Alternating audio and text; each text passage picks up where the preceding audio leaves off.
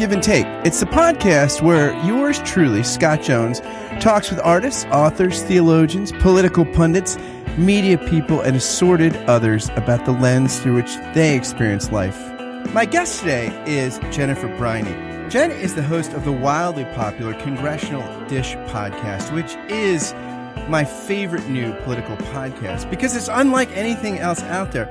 Jen just does independent, granular analysis of what's going on in Congress. And she does it in a way that's fun, funny, and engaging. It's sort of like if C-SPAN met Comedy Central in a podcast. I encourage you to check it out, and I hope you enjoy this conversation with Jen as much as I did. I give you Jen Briney.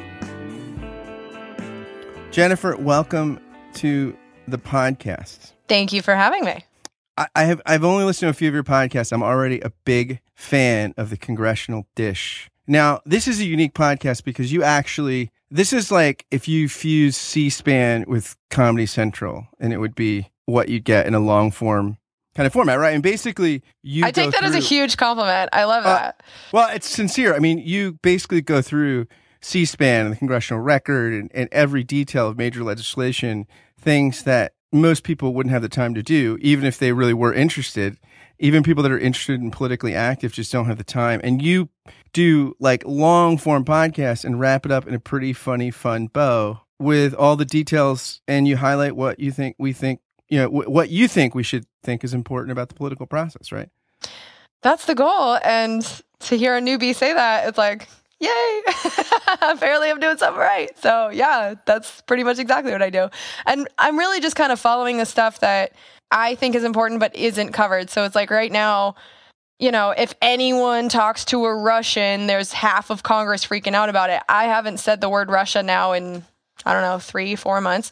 So well, you just said it right there. Well, yeah, but on the show, like I'm not covering that because I feel like that's a distraction from like the healthcare law. And I'm doing an episode right now on the air traffic controllers. They're trying to privatize our air traffic controllers, which I bet nobody knows. So, so those are the type of things I'm looking for. And what I love so much I know who Jared Kushner's meeting with, though. Oh, I bet you do. Everybody does. Yeah. And I bet it's a Russian, which I still don't understand when that became illegal, especially the Russian ambassador. Like, aren't we supposed to talk to him? Like, I don't understand the whole scandal, but I'm ignoring that and looking at the actual legislation and the hearings. And there's so much fascinating stuff going on in Congress every day, and it touches every subject and every person. And, I don't particularly love this Congress, but I love the subject matter because it really is important. And the hidden stories, I mean, it's just hidden gems every single day in that body. Now, have you always been a political person? No. No, this started... So in 2003, I was a junior in college, and I had just broken up with someone I loved very much. And so I wanted to escape, and so I decided to go to Germany and study abroad. And while I was there, I was there from January till May of 2003, and in the middle of that, we started a war with Iraq.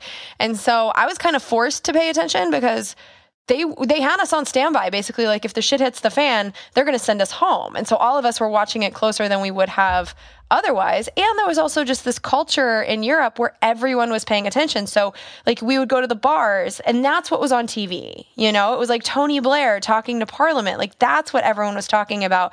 And so when I experienced that, didn't really understand what I was seeing, and then I came home and no one was talking about the war. So I felt very socially isolated. I felt like I wanted to discuss this stuff and no one at home did. And then there was another turning point where when I was in Germany, it was right after Bush gave that State of the Union where he said, Saddam Hussein is trying to get uranium from Africa. Remember that? So Yeah. Yeah, so he says that. We go to commercial break, and in German, they came back on the local news and said, there's intelligence out of Great Britain that says that this isn't true. And so my host mother had translated for me, and we talked about it for a little bit, and then I forgot about it. So then 3 years later, in 2006, Valerie Plame got outed because her husband, Joe Wilson, had gone to Africa and found out that that claim wasn't true. So I had known this for 3 years, but yet the people at home didn't know. So why did I find out after the commercial break and people here didn't? So that's when I started watching our media, and I saw the documentary Outfoxed, and that was a good documentary for me to learn what you guys saw while I was overseas. And it was the shock and awe and like, look how cool our planes are. Like, it was just a completely different conversation. And that's when I really started seeing things for how they are and understanding that our media is getting paid by the people that are getting paid for these wars. And now it's so much bigger. It's like the media is paid by the pharmaceutical industry and the Walmarts of the world. And it's like our news is just as corrupt as our government. I think the two problems go together. And yeah, so it's just been an obsession ever since, just trying to understand why my experience in Europe was so different from what I found at home. And now it's just exploded into, I don't know what's going on in the world and I'm trying to figure it out.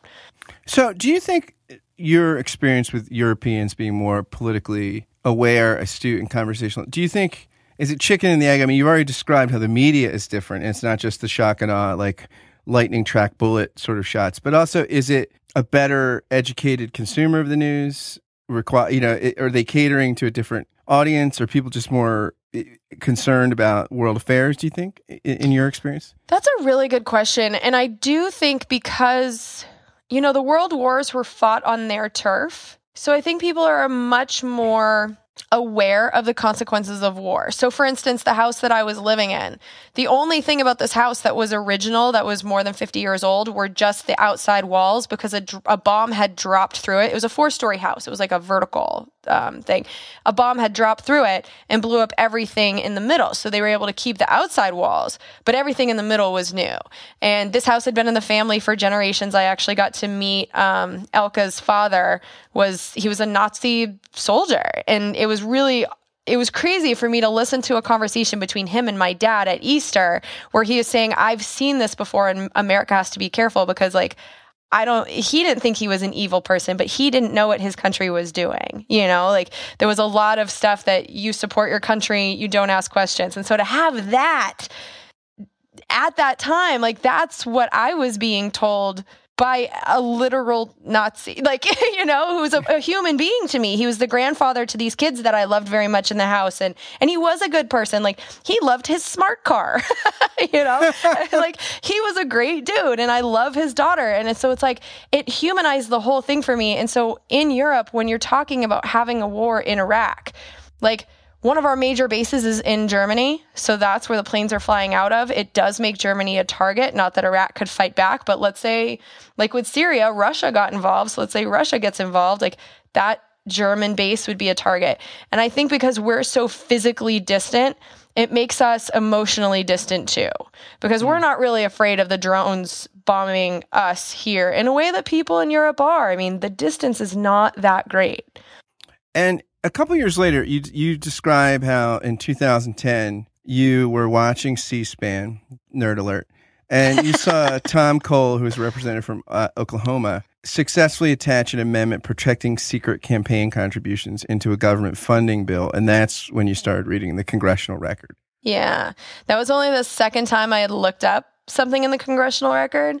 But yeah, I was cleaning dog hair off of the floor and I heard it first. And then I looked and I was like, there's no way that if this guy did this, he would get up and brag about it. There's no way that I'm hearing this properly. So I looked it up in the congressional record.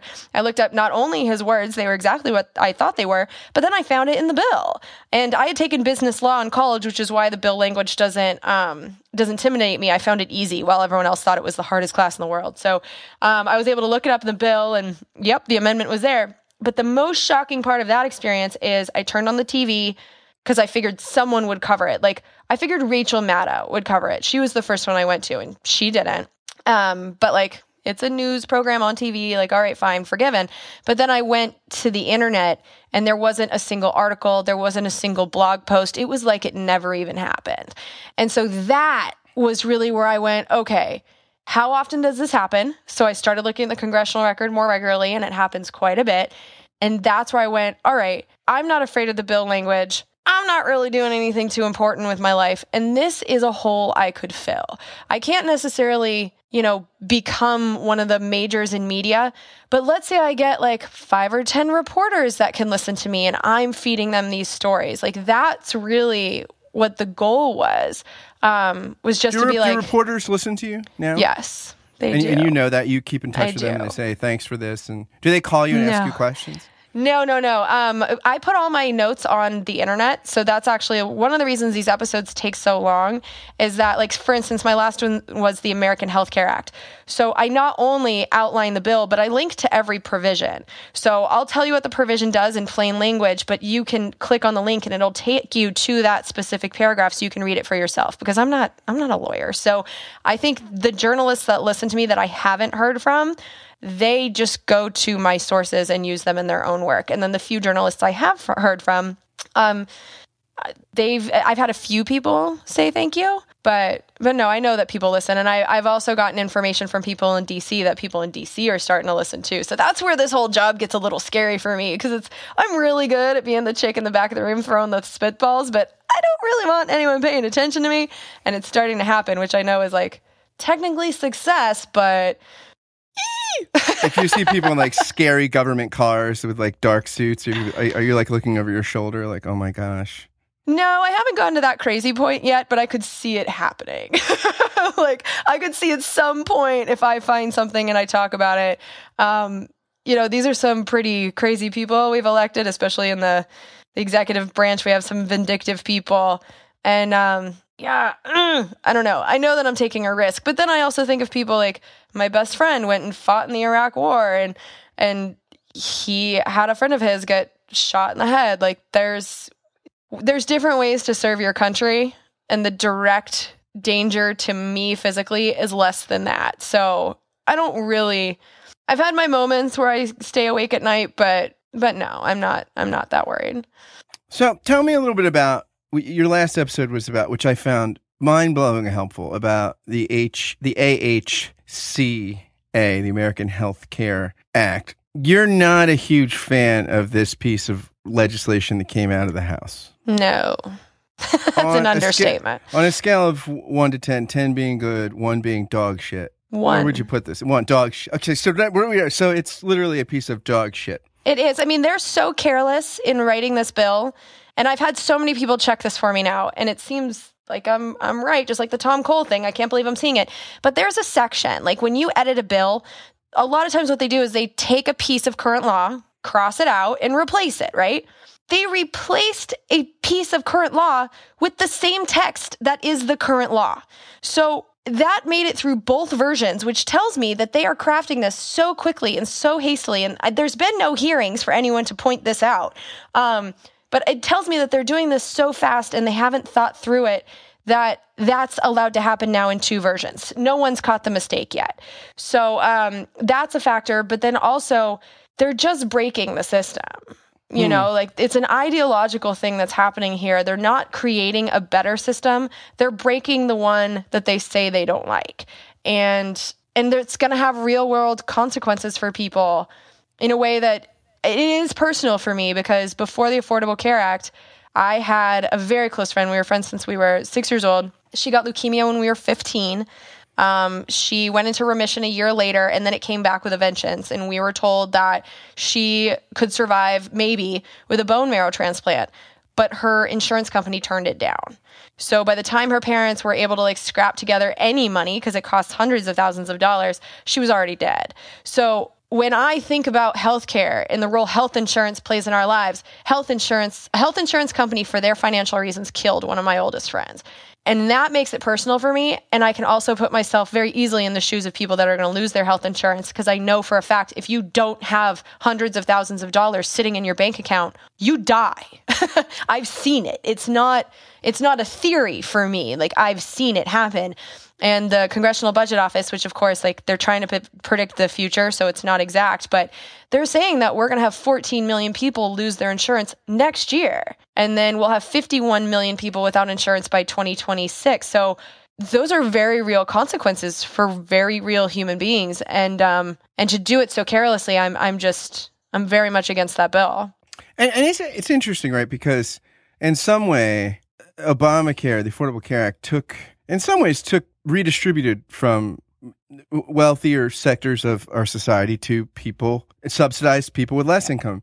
Mm-hmm. And then people who are kind of, a lot of working class folks who the economy is not, it's being tough on it this season. They voted for Trump and then got a bill for the Republicans that took money away from them and gave it to rich people and corporations for tax cuts and subsidies. I mean, it's like the opposite. This bill strikes me as the opposite of Robin Hood. Like, let's take from the poor and give to the rich. It is. And I've traveled to 40 out of the 50 states now, and I feel bad for the people in the country because they believe what the television tells them. So I almost don't even hold them at fault for that. I hope they learn from this. But when I travel to the middle of the country, Fox News is on all the time. That's what everybody watches. And I can't say I understand why, but then you just look at like the people are physically isolated from each other. I mean, here in the Bay Area, I can't walk outside without bumping into someone, but in the middle of the country, it's just a very different way of living. So your connection to the outside world and your connection to the information about what's happening in DC is often through the television and through the news. And they're being done a huge disservice with the way what is happening is being covered. Because if you turn on Fox News right now, they're not telling you the details that I told you. They're not looking at it from that perspective. They're looking at it from a Republican Party versus Democratic Party thing. And I think a lot of people are being tricked in a way that could literally kill them. I mean, I know that sounds so extreme, but it's the people in Medicaid that are going to lose their health insurance first. And there's a lot of people on Medicaid in the middle of this country, in the Trump zones. It's not just the middle of the country. We have plenty of people in California that voted for Trump too. I shouldn't say that. But yeah, there's a lot of low income people that are going to be seriously hurt by this. And I don't think that they understand how or why this is happening. I used to watch the Fox 5, at 5 o'clock. I just put it on and see what people are thinking about. And my wife would come home from work and she would call it the libido killer, basically. And then she just pulls out her phone in the background, like fact checking, like that's bullshit. But yeah, so it is interesting too. Do you think also the people? I mean, even people that voted for Trump and Republicans in places like California and some of the other blue states will not be as badly hurt by some of this stuff as the people in some of the red states in the middle of the country. I mean, just because of it's just interesting that the blue states in some sense subsidize the red states too, right? I mean, you look at like the blue states, California pays like get for every like dollar they put in to the federal government, they get like 70 cents back, where a lot of red states are actually get more per dollar than they put in. And then a lot of them are the ones that complain about big government when they're actually getting subsidized. It's true, but that's not how the American Health Care Act will hurt people on a state basis, because one of the main things that it does is it allows the states to determine what's an essential health benefit and what isn't. So that's where what state you live in is going to matter to an extent. So being here in California, they're telling us, right, no one's going to take the exemption, right? The states can sort of determine if they want an exemption from the pre-existing condition thing, right? And then everybody assures us, but no state would want to do that. But my guess is when insurance companies start throwing enough lobbying money around, a lot of states might want to do it. Oh, yeah. The Congressional Budget Office thinks that quite a few of them are going to do it. You don't put this stuff in legislation if you think that no one's going to do it, but that's another one of the problems. That is exactly the argument that you're hearing. Yeah, the waivers are in there, but who's going to do it? And it's so disingenuous, So I just think people are being disserved with the information they're getting, even on the so-called blue channels like MSNBC, because if I turn it on right now, I guarantee you they're screaming about Russia. And when they do talk about the American Health Care Act, and a lot of times they're factually wrong. So the pre-existing conditions thing is a good example. They keep saying that this allows people with pre-existing conditions to be thrown off health insurance. That's not accurate. What it does do is it says that in the states that get the waiver, so again, what state you're in matters, but the states that get the waiver can charge people with pre-existing conditions a lot for 1 year if they let their coverage lapse. So the way that people would be served in this moment where this might become law is that every single person in this country needs to be told, don't let your coverage lapse. Like, get Obamacare right now. I don't care if it's expensive for you right now. You need health insurance if you have a pre-existing condition, because as long as you have it, they can't price gouge you. That's not what you're being told on the television. Instead, it's this ideological battle between Democrats and Republicans, and the facts are just getting lost on both sides. You know? Yeah, what's interesting too, in your podcast, you not only go through a granular level detail legislation, you also kind of dub in excerpts from actual hearings and actual committee meetings, and sometimes you do the service of narrating, offering your own commentary about how much each representative is getting from which industry. And there's a guy from New Jersey, I think, didn't you see? He hasn't been in Congress that long and it's gotten like 6 figures already from that. Yeah. Is it that's what's his routine. name? What was his name? Is it the McGovern? Jersey guy. Not McGovern. No. McGovern I really like. He's the Rules Committee guy, right? McGovern. Yes. Yeah. And okay. he has taught me so much about how Congress works. And right now there's only 3 McGovern, Elsie. There's only 3 or 4 Democrats on the Rules Committee. It's mainly Republicans. And so yeah, these 3 of them, however many, like, they're my favorite sound clippers because they are so tired of this stuff. But the New Jersey guy, I can't remember what his name is, but yeah, that is normal, unfortunately, for these people to get 6 figures very, very quickly from these industries. And like, they say that it's not bribery because it goes to their campaigns. But then if you think about what campaigns buys you, like, you can charge meals to your campaign. You can have parties in your own honor. Like, who wouldn't want to do this stuff? You can have advertisements telling the world how great you are. Like, that's where so much of the money goes to. And that advertising thing is so corrupting too with the campaign funds, because that makes the candidates the customers of the media. You don't bite the hand that feeds you. And so if the candidates are the ones that are feeding you, you're not biting their hands or holding them to account. So, is that the reform that would, like, the single reform that would maybe help the system the most if we had real campaign finance reform, if there was if you really could keep special interest money out and there were real serious limits, just because special interest would be really hemmed in and people would have to debate on the actual merits of things? Yes, I think that's the root of all of our problems. I really do. I think that if we made bribery illegal again, put that on a trucker hat, but if we did that, I think that would solve so much of our problems, because it doesn't matter what issue I'm researching. When the congressmen do things that hurt us and favor a giant business, almost every single time I can look up their campaign funding and see a direct connection. It's almost too easy. So, and just the numbers are staggering, like the amount of money that people are bringing in every year. I could buy a nice house. That's an enormous amount of cash. It's interesting. I was watching someone on Fox News, and they were saying that it was Eric Bolling, and he was actually praising the Republican bill and saying, hey, look, if you look at in Europe, they spend way less of their percentage of GDP than we do on healthcare. So it's time for us to get that, fixed. And I'm sitting here thinking, well, yeah, they all have a version of single payer. We're going in the opposite direction. Yes. With this. I mean, it's just interesting that we're the only major industrialized country in the world that's going more in the free market direction as opposed to more of a single payer system of some sort, right? It's true. Yeah. And it's frustrating on my end because I do have a lot of people, because at this point I am forced to defend the Affordable Care Act, which I don't want to do because it's a system based on private health insurance at the center, But our 2 choices right now with this particular Congress are the Affordable Care Act, which has some rules for insurance, or the American Health Care Act, which takes those rules away.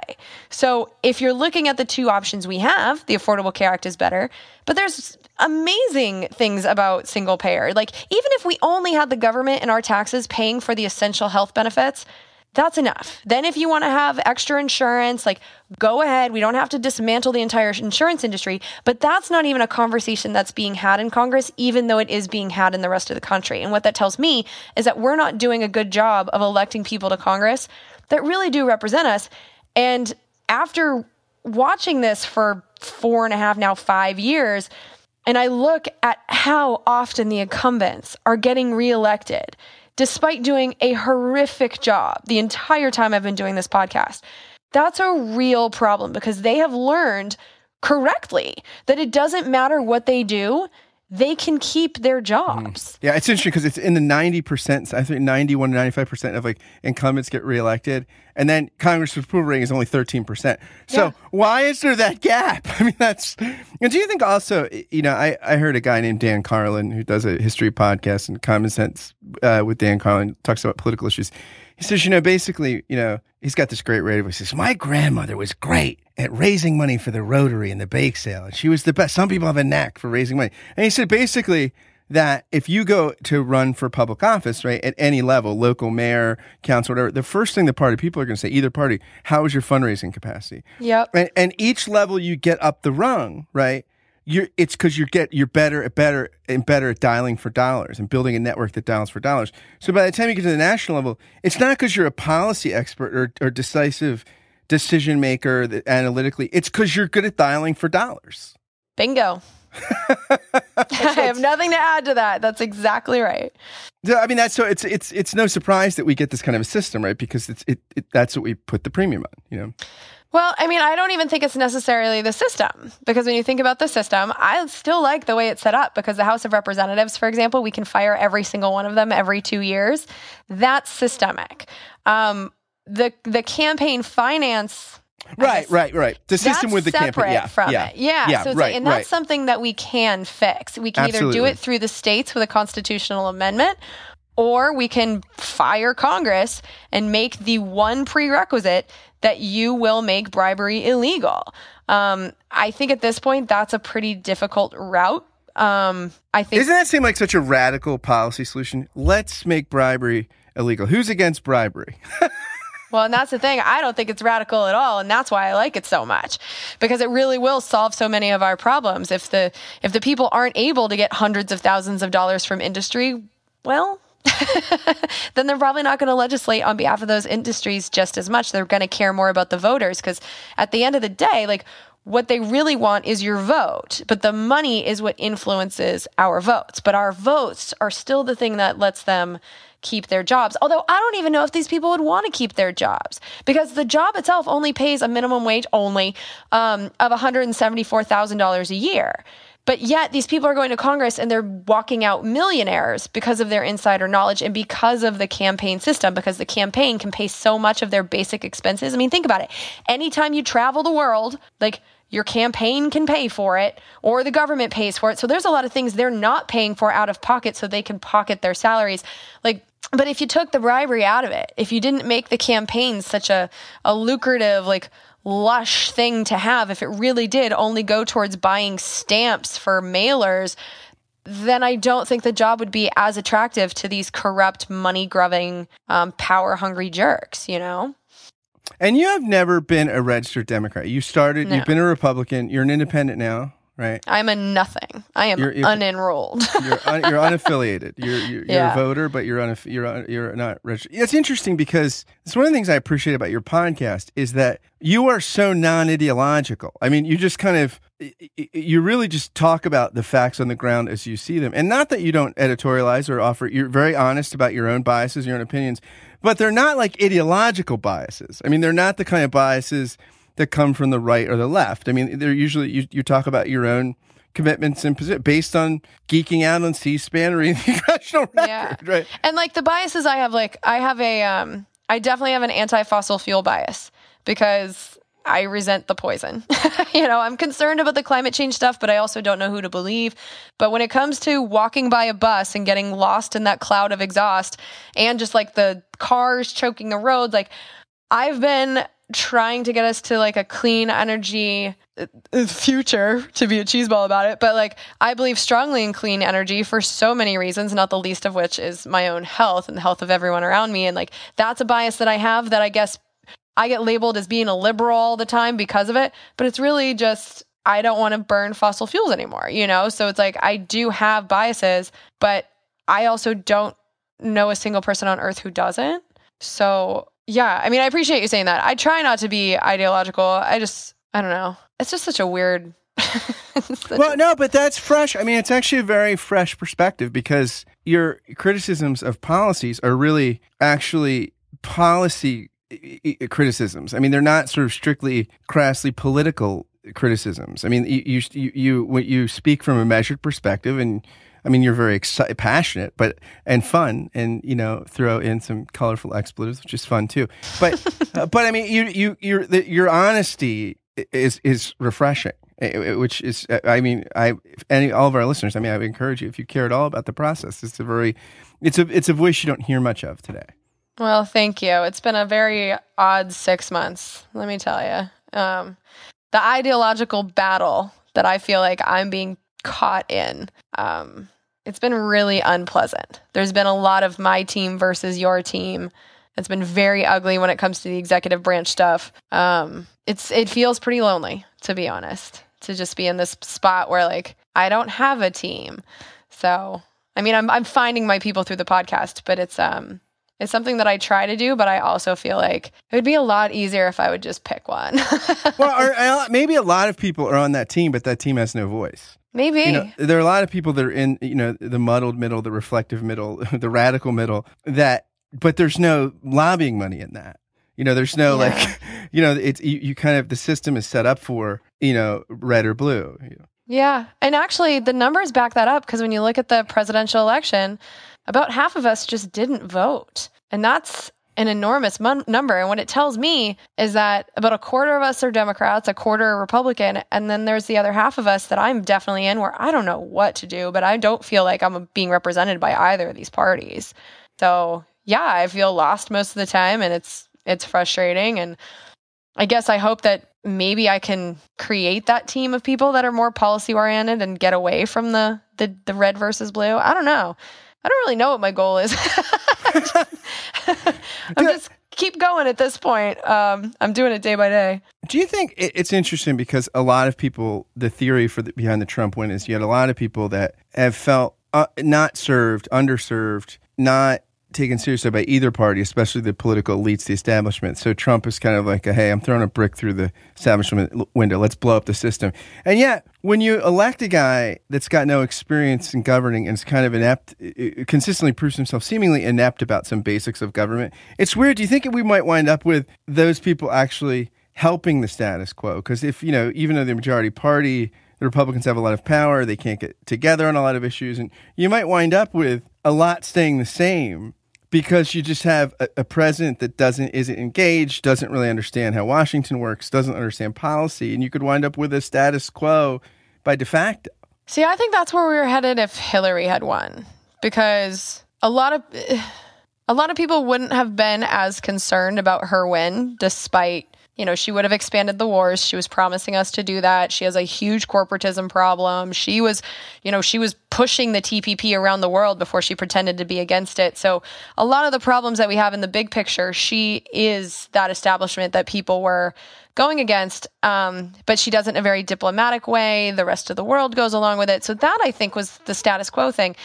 This Trump stuff, it definitely is one of the scariest things I've ever witnessed, because like you said, he's completely inept. But what I've witnessed is that people who have never been political before and don't think about it, hey, shush, the people that don't think about it, they're now talking about what's going on in the world and looking for answers the way I was in 2003. Yeah. And I think that that's maybe why I'm struggling so much with the emotions coming at my direction, because I remember in 2003, when I came home, I was very unpleasant to be around because I was panicked. I didn't understand how anyone could support the Bush administration. I blamed everything on the executive branch. And if someone didn't agree with me, I'd yell at them. And I think that's just part of one of the like stages of grief, basically. You think the world is one thing, and then you find out it's not. And I think a lot of us are in the anger stage. There was denial, there's anger, then there's bargaining, then there's something else, depression, depression, acceptance. And then acceptance. Yeah, and I think we're going through a mass anger stage. But my hope is that maybe it's good for us in the long term. Like, we're going to have a really wild 4 years, but maybe enough people will start paying attention and see their own power. I mean, here's what's so great, and I'm loving it so much.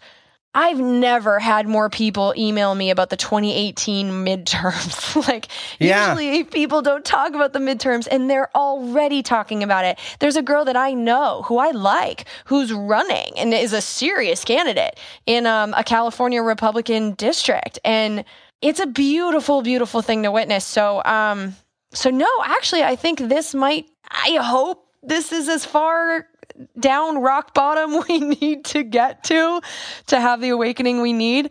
But there is the potential for that here. So, and do you think it'll wind up with the legislative branch taking their job more seriously? Like, I mean, on a lot of issues, or at least like checking executive power. And I feel like everybody complains about executive overreach until their guy's in, and then they're comfortable with it. And now we have somebody that people are a little nervous about, and maybe it'll help make people think, well, all right, maybe there's limits to maybe we need to be concerned about no matter who's in office. So far, Trump has not done there's huge conflict of interests, but I haven't seen him do anything in particular that makes me think that he's gonna be, because the most surprising thing about Trump to me is how he is just kind of a classic Republican. He's a dopier one who says things and like tweets too much. But Obama was droning Syria. So is Trump. There's so many conflicts of interest. The Russia thing, I think, is mainly nonsense because it's not illegal to speak to Russians. And the main charge is like, they went on social media. Like, okay. But do you think it could be compromised in some way? Like, it's weird when all this, Obama, right, took away those 2 compounds in Maryland and New York that the Russian diplomatic corps had here. And after the election, there was evidence that they were using it for espionage. So he booted them and confiscated them. Today, Trump gave them back. It's just strange. I'm like, it does me. I'm watching the Americans right now. I'm like, gosh, maybe they're just working an asset. I mean, I just don't consider Russia an enemy. I'm not some Cold War person who's afraid of the big red beast. Like, I know that we're spying on literally the entire world. And by the way, so does the entire world. We're copying all internet traffic. Like, so for us to go and be like, how dare Russia spy or like put stuff on social media? Like, I don't know. Oh, no, sure. And that's the thing. Like, if we wanted to take down Trump, let's say like I think everyone's pretty nervous about Trump, right? Making that the reason is a really bad move on the Democrats' part because I'm far more disturbed about Kushner's sister selling Chinese visas to the Chinese to get business investments for her family. Like, that's the type of corruption that I'm more concerned about. And Trump has business interests all over the world. And like Rex Tillerson is our Secretary of State. He was the head of ExxonMobil.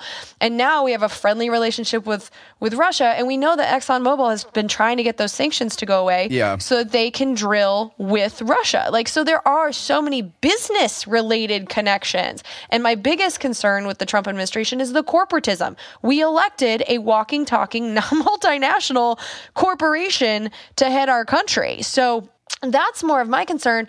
And yet that's not what we're talking about. So is Congress going to change their tune? I don't think so, because he's kind of doing a lot of business as usual. But I wonder if like that issue that you're pointing to with Exxon and Russia and also the Russian connections is like almost one of the same, because Russia is like, it's a kleptocracy. And I mean, like Vladimir Putin, among many others, are just, personally, Vladimir Putin has so much to gain from those sanctions being lifted. I mean, not just his country, personally, financially. Sure. And it's one of these things where, it's like mafia tactics. But switching gears. I pay so much more attention to what we do because that's all we can control. Absolutely, yeah. And when I look at our Congress, the people we currently have in office, who we've had in office for years, these people are down with the corporatism. So as long as that's what Trump's doing, and the scandal is largely nonsense, I don't see our Congress trying to check his power at all, because he's doing pretty much what they want him to do, just doing it in a kind of embarrassing way. But they can handle that as long as he's not vetoing their bills and as long as the corporations are still contributing to Republican campaigns. As long as that continues, I don't see Congress changing their ways at all. I haven't witnessed it. They're behaving the exact same way that they have for the last 4.5 years. The episode you did before the AHCA one was on Pruitt's confirmation hearing, the EPA administrator, and yeah, I lost my shit a little bit in that one. and the Department of Interior, I forget the guy's name. He's the guy from Ryan Montana. Zinke. Ryan Zinke, yeah. So it's really interesting because you pointed something out that got me thinking that Zinke sounded much more reasonable on climate change, right, than some of the more extreme, some of the right wing kind of, and some of the more conservative Christian members of Congress, right? So who are complete skeptics and God's going to burn up the world anyway at the end. We need to worry about it. So he's like, look, I believe there's climate change. Point one. He says, point two, I think human activity definitely contributes to it. But three, we don't know exactly how. And, it's an economy and it's complex. So, but what's interesting is he's going to vote the same way the extreme right wing guy would. It seems more reasonable, and that kind of tone is better where I live in at Philadelphia, Bucks County, that area where there's a lot of swing voters. But he's a reasonable person on climate change. But he's going to vote the same way. They're all going to vote the same way, right? They're all going to vote to deregulate, right, and to sort of minimize any sort of subsidies to alternative and renewables and clean energy, and kind of try to, do the good old fashioned clean coal. Yeah. And other sort of fossil fuels. I love what you said. You're like, look, pick up a piece of coal. Is it clean? Have you ever not had your hands dirty? You cannot make coal clean. Yeah. And they just call it clean, and people are like, okay. Like, I don't know. Yeah. And Zinke, he was in Congress, so I was able to look at his record, and yeah, he votes the same way. So, but that's another thing I learned, is that these people say one thing, but it matters what they do. And that's what I'm enjoying about my podcast, is I do have the ability to look at what they do and judge them based on that. You can say you believe in climate change all day, but if you're voting for the fossil fuel industry to be able to drill anywhere at any time, well, I don't believe you. So, and you pointed out something that blew me away in the hearing. So basically, now tell me if I'm right. I just listened to this morning, but the natural gas, industry, the fracking, and like I said, that's like $93 billion in profit last year. I have no idea. I think that was the number you quoted or something. But the Interior Department has this regulation that because because of all the other problems, but there's just natural gas that just evaporates into the air. And so they said they have to take 0.2 or 0.3% of the profits, which is like 300 million of like 93 billion or whatever, and use that to inspect the facilities twice a year to make sure they're not faulty, and then spend some money to catch the runaway gas, which they can still sell anyway. So they might not even lose the $300 million, right? Yeah. And the Interior Secretary thought that rule was too harsh. Yeah.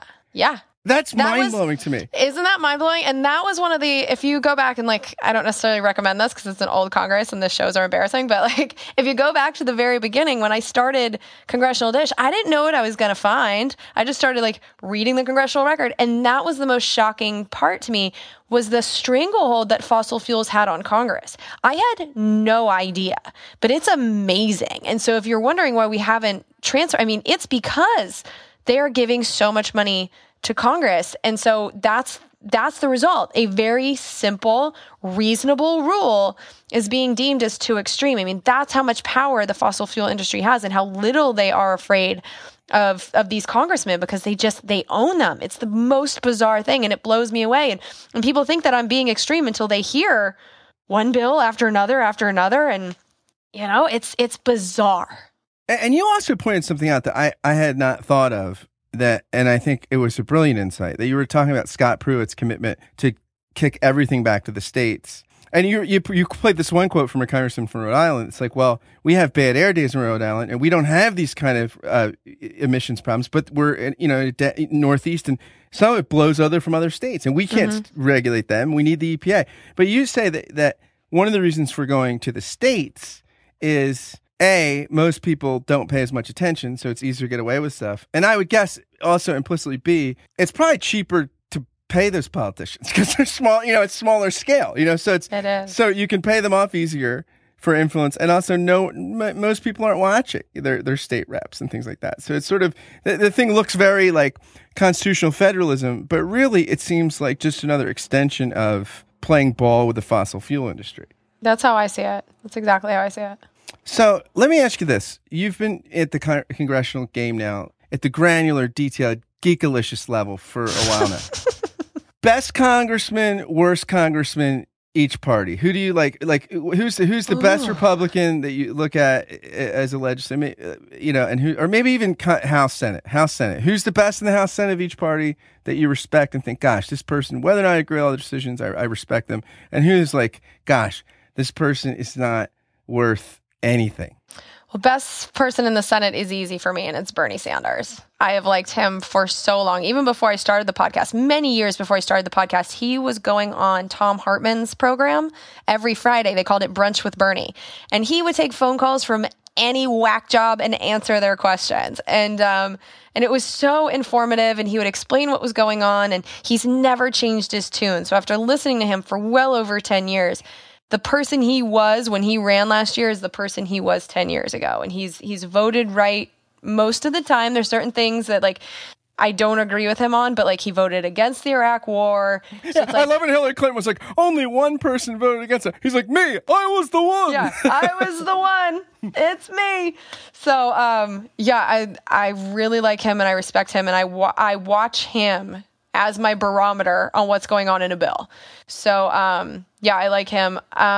Competition for worst is it's a real rough competition. I actually don't even want to go negative. So best in the House. Well, I can tell you my favorite Republican congressman is probably Rand Paul, because he's definitely ideological and I disagree with him on so much. But there are certain things where he has stood up to his party, like with the domestic spying stuff. He has stood up in a very real way, and he'll make good arguments. And he hasn't been entirely effective, but I do like him. Same with Justin Amash. They're okay. And then on the Democrat side, I do like Jim McGovern. I think he's tired and he's definitely gone too far on this like Russia crap. But just because he pays so much attention to the process and explains to the American people what it's supposed to be, and he's in the Rules Committee talking about every single one of these bills, like I've just watched him for so long that he's probably my favorite. I don't know. My favorite person in Congress is Bernie Sanders. That much I know for sure. What do you think of Al Franken? He is a sellout, man. Tell me why. Tell me why Al Franken. Because he's pretty popular. Because he was on Saturday Night Live. If he was on Saturday Night Live, I don't think he'd get any of the attention or credit that he currently gets. But like, I remember him from when he was on Air America, and now he goes to Congress, and he's definitely like, when it comes to representing like the big telecoms and the movie industry, like he's on board. And he just became like a slimy politician. He's not funny. I know that he's smart enough to go up there and really fight and make good arguments on the floor of the House or the floor of the Senate. He never really does it. He's just a good old boy now. And it's so disappointing. I can't really give you any examples off the top of my head, but I'm just really disappointed in him most of the time. He takes gobs of corporate money and, because he strikes me as a guy at senator that's smart and aware, but I wasn't aware of that. Like I didn't think about the corporate. I guess that's the exception to the rule, right? Like it is, yeah. There's very few people. I mean, Bernie's not really in the corporate thing, and I'm going to be moving back to Barbara Lee's district, and I really like her. She's in the House. She was the only person to vote against the authorization for the use of military force after 9/11. The only person in both branches of Congress. That is tough to do, and so I really respect her, and she doesn't take a lot of corporate money. So it's like they're in there, but I mean, the way that it works is that people will stand up for what they believe in some areas and then take gobs of corporate money in others and kind of compartmentalize themselves. So they're like, I'm helping handicapped children, but I'm also going to bail out the banks, and we just won't talk about that, So I don't think anyone in Congress goes in there to do damage. I don't think anyone in Congress thinks that they're corrupt. They just think that this is how it's done. And I think that's up to us to change. Like, if we want to change the culture in Washington, we need to change the people in it, because they all think that all of this is okay. And it's also really frustrating to see how often they're like thanking each other and saying, you do a wonderful job. And like, they really think that they're doing the right thing. And that's probably the most disturbing part. Jim Wallace, who's a founder of a community called Sojourners in Washington, D.C., which is a Christian organization, and they publish a magazine. He's very politically active, kind of, especially on issues of poverty and children's welfare and things like that. And I heard him say, that if you understand politicians, they lick their thumb, put it in the air, and they see which way the wind blows. You know what I mean? And and he says, so if you want to shape things, you got to change the direction of the wind. Yeah. and that seems really hard. Well, of course it is. But I think the key and the first step is to start paying attention. And right now we're only paying attention to the executive branch. So as many people as I can just grab and be like, you don't have to agree with me, but at least know this is going on. That's something. And you talking about it on your show and every new voice we get out there, just even talking about Congress is one step closer. Because we've had a conversation about the American Health Care Act. Maybe when someone goes to vote in 2018, they'll look up how their person voted because there's one bill that they knew enough about to actually judge their congressman about. Because that's the other thing too. Right before you vote, I know that I go and look at my congressman's record, but if I don't know what the bills are, what am I looking at? Right. Right. So we need to have more conversations about it. And it's it's a big problem. It's a problem we have to solve. We don't really have a choice. And I just do everything in baby steps. The first step to solving a problem is admitting that you have one, to put attention on it. And so that's the step I'm trying to go for. And from there, I'm just hoping that everybody does their part, or we're all a piece of this. So I don't know. I know it's hard. And sometimes I get really down about it and sometimes I have hope. But I know that more people are paying attention now than they used to. So we gotta use that and just keep going. Yeah, and there's no better place to tune in. I mean, I'm going to be an evangelist for your show from here on because I really do think it's excellent and it's entertaining too. I mean, you do a great job of making the detailed analysis interesting and fun. But I just learned after just a couple episodes, I learned a ton of stuff. It was just, and my Congressman Fitzpatrick from the Philadelphia area, his staff has said he'll come on the show. So before that happens, I'm going to call you and ask you for a bunch of questions. Yeah. Oh, I would love that. We can geek out on his record. So our listeners can find the Congressional Dish in iTunes or wherever they download their podcasts, right? Mm-hmm. It's also in Google Play. And then I also have free Congressional Dish apps available for iPhones and Androids. Because like I said earlier, I think the most valuable thing I do is I give you all my sources. So if you're interested in this stuff or if you don't believe me, you can always go into the show notes. I give you every article that I read. I give you the timestamps of all those sound clips so you can see if I took them out of context. I also give you, like I said, the outline of all the bills so you can look at the provisions yourself because who am I?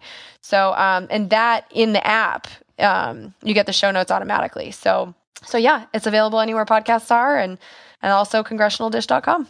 Will you come back on the show in a couple months and just give us an update on what to pay attention to? Anytime. Thank you so much. It would be my pleasure. Thank you for having me. I really enjoyed this conversation. I did too. Thank you so much. Thanks for listening to Give and Take. If you liked what you heard, please do a couple things for me. They are so helpful if you do them. Share this interview on social media or via email or tag someone in a tweet or something and say, hey, this is great. Check it out. Spread the love and goodness if you've found it here. Also, if you could go, please, it takes 60 seconds. Go to iTunes and write a review and give a rating to the podcast. It really, really helps, especially as things are getting off the ground.